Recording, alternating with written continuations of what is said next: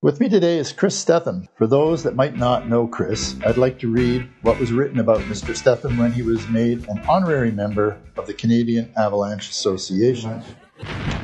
Chris Stethem is a retired avalanche protection consultant living in Canmore, Alberta. A graduate of geography from Queen's University, Chris spent the 70s overseeing the avalanche program at Whistler, BC, and completing research projects for the National Research Council of Canada and Environment Canada. His work included compilation of the first two volumes of avalanche accidents in Canada. From 1979 to 2011, Chris worked as a consultant in planning, operations, and training for avalanche programs in the Americas and overseas. Welcome to my podcast, Whistler Stories That Need to Be Told. We're trying to get the history of Whistler out in forms that we remember because it was so long ago, and some of us that were here so long ago that can remember those things. Well, why did you come to Alta Lake back in, when was it, early 70s? Yeah, I came here in the summer of 72. I had been working at Mont Tremblant for a couple of years before that, and we saw a film. Comes to mind. There was two guys who used to make films. And you can Warren Miller. Warren Miller was one of them. And he made this film about the opening of Snowbird. Oh. And it was, I don't know, I think it was made in that winter. And they started playing it in the spring. And we saw, Boo and Dave and I and a whole crew of guys went and saw this movie. And we saw this movie and thought, that's it. We're going west. So much for the hard pack. Wow. Wow. Yeah. Boo and Dave, and the guys that were on the patrol with you when I arrived back. Oh, yeah, Tremblant. Okay. Yeah. I actually started ski patrolling in 68 as a volley. And then I moved to Mont Tremblant in 1970. Fantastic. Yeah. And so you just came to Alta Lake on a whim and you thought you could get a job on the patrol, and you did? Yeah, Boo and I got a drive-away car in Montreal. Uh-huh. It was a really hot Camaro with some kind of 327 jazzed up engine in it. Uh-huh. Some guy gave us this car and said, drive it to Vancouver for us. Two long-haired young men, we said, sure. Gosh, that was good. Those would be good times, eh? Well, God, I remember when I first came here, you introduced me to some guys that eventually built Brew Creek Lodge. I remember stopping on the highway and seeing those guys in their Dodge Power Wagon and this old dirt road going into nowhere. And they just bought the place for $175,000 or something. It was like 5 acres, and they were carving out this place out in the woods, and we were all kind of roughing it in those days. I met you in the ghetto. You had the executive ghetto because you were the ski patrol leader, and I was in the regular ghetto. That was fun because that was our whole community in those days. Boy, we partied hard and got to know each other well, and it was just great. I guess, the parties were just unbelievable in those days, and we got a little bit out of hand. Can you remember any of those? Well, I can't. I remember several of them. There was a good tradition of parties started. Yeah. You think about it. Yeah. Go back to the beginning there was a lot of things came from that. The eggnog party. Yeah. At Christmas. Patrol eggnog party. The torchlight parade. Yeah. Came from that era. No kidding, yeah. And you were leading us through. You were the patrol leader, and I remember drinking out of a ski boot at the eggnog party, and then like the torchlight parade, we were all very, very wiped out on booze and marijuana and whatever. I think. Who knows what? The torchlight parade was interesting because the first year, Al Turner was the patrol leader, and I was on ski patrol, and I suggested to Al that we should have a torchlight parade because we used to do it at Tremblant once a week. And so the first time we went, we tried to do it with the flares in our hands. Oh. And that didn't work out. Got a hold of some slalom poles. And it was still, we got burned. Better. We all got burned a little bit. We had to wear our old jackets because the sparks were flying. And spitting and sparking. But it was a lot of fun. It sure was. Yeah. To do that. And then we got into the fireworks a little bit and got a little bit out of control with the fireworks once. And those are amazing times. But I would like to know what got you interested in snow science. when I went to university, I studied physical geography. One of the things I studied, and learned a little bit, about these various phenomena that are out there. Whether I paid much attention to it or not, I don't know. And then at Mont Tremblant, we had one little slide in the woods one day above a cliff that just swept over the cliff, but I didn't really know what that was either. It was a bit of snow moving down the hill. Right. So when I came out here, and then was hired on the patrol in September of '72. There had been an accident the year before. So the powers that be had gone out and hired some people with experience. They had Jeff Wyatt, who had been working at Grand Duke, and he was from New Zealand, a guide from New Zealand, and a guy named Bruce Hagerstone, who had been an assistant technician at Rogers Pass. I grew up in Revelstoke and knew that country. So they came to work with the program, and Norm Wilson, an American consultant, came that fall to set up a preliminary avalanche control plan and an outline of how we would do this stuff and give us a training course. So that those were all elements. Sort of the building of the plan back in the day, because I remember coming here in '68 as a student and going through an avalanche closed sign towards Upper Franzes. And I had no idea what I was doing, but my friend said, it's okay, we can go through here. And all of a sudden, Hugh Smythe came out of nowhere screaming at us, get the hell out of there, And we, okay, so we came back and he explained, that's avalanche-prone territory. You can't go there and it's closed. And that's the first experience I had, and that was in '68. So Hugh must have known something back in the day. Oh, no, they had some signage or something. Yeah, sure. No, they had limited signage and a program, and they did their best and tried to change some people out.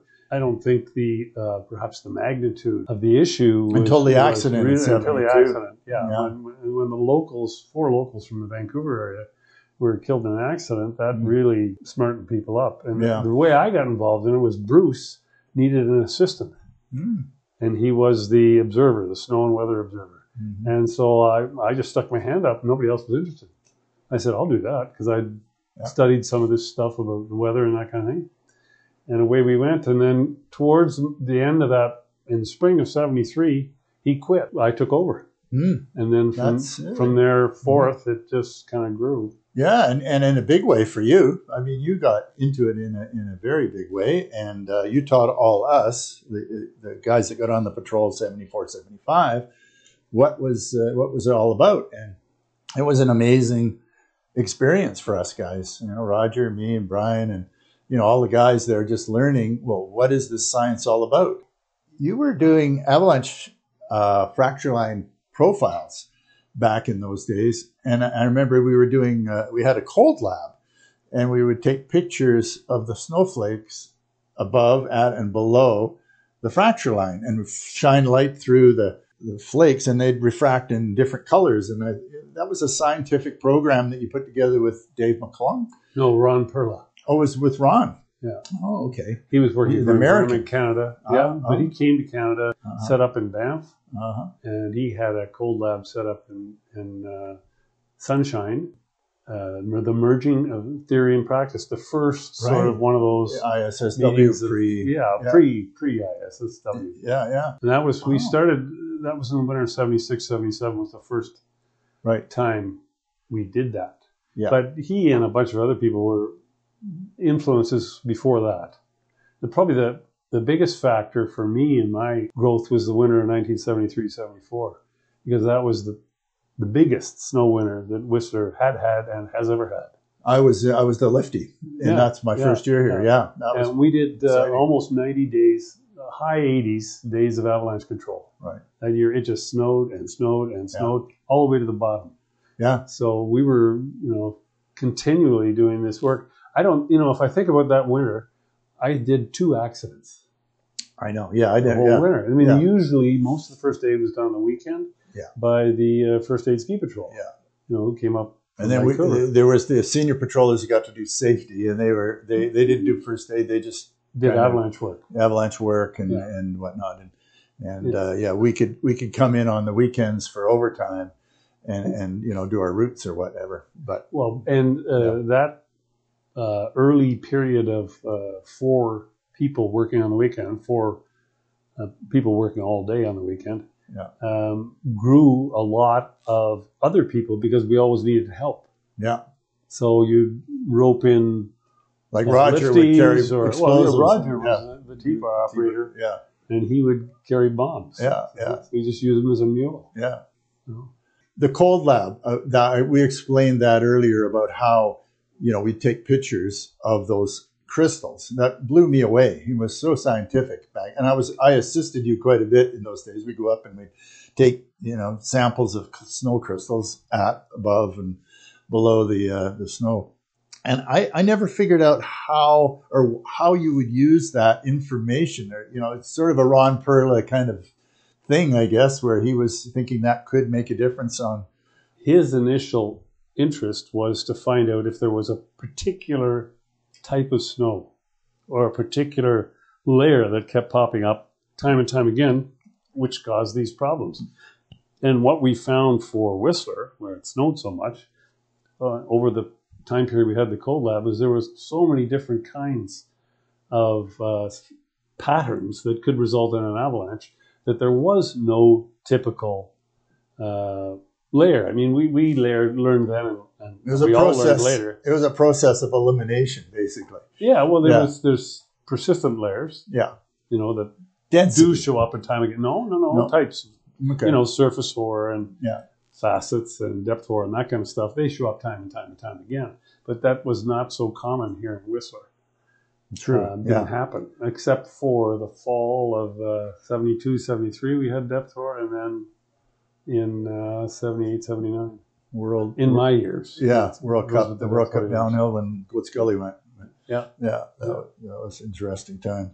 But, heli bombing, too, that was something that was kind of invented. Nobody was doing that. But, we were throwing bombs out of helicopters. That was pretty unique back in the day. The guy who actually invented that was Monty Atwater. Oh, okay. After the Grand Duke accident. The inventor of the Avalancher. That's right. That's right. I know, yeah. But he was flying around the Grand Duke accident site while they were organizing the rescue, and he was ex-Army, so he was throwing cases of powder out the door of the helicopter. Wow. And that was the first time that I know of it. Mm-hmm. And then the Parks guys did a little bit in the early 70s.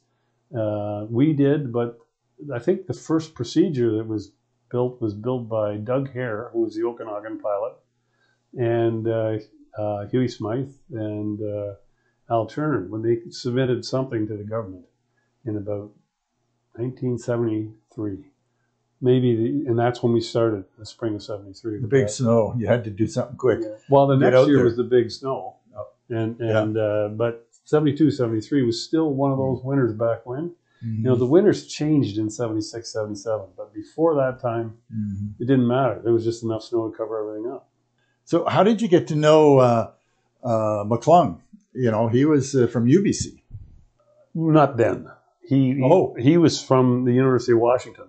Oh, okay. He was Ed LaChapelle's student at the University of Washington. I see. And then he went to Norway. He was a snow creep guy. That was his thing, studying snow creep. Mm. And then he went to work for the NRC.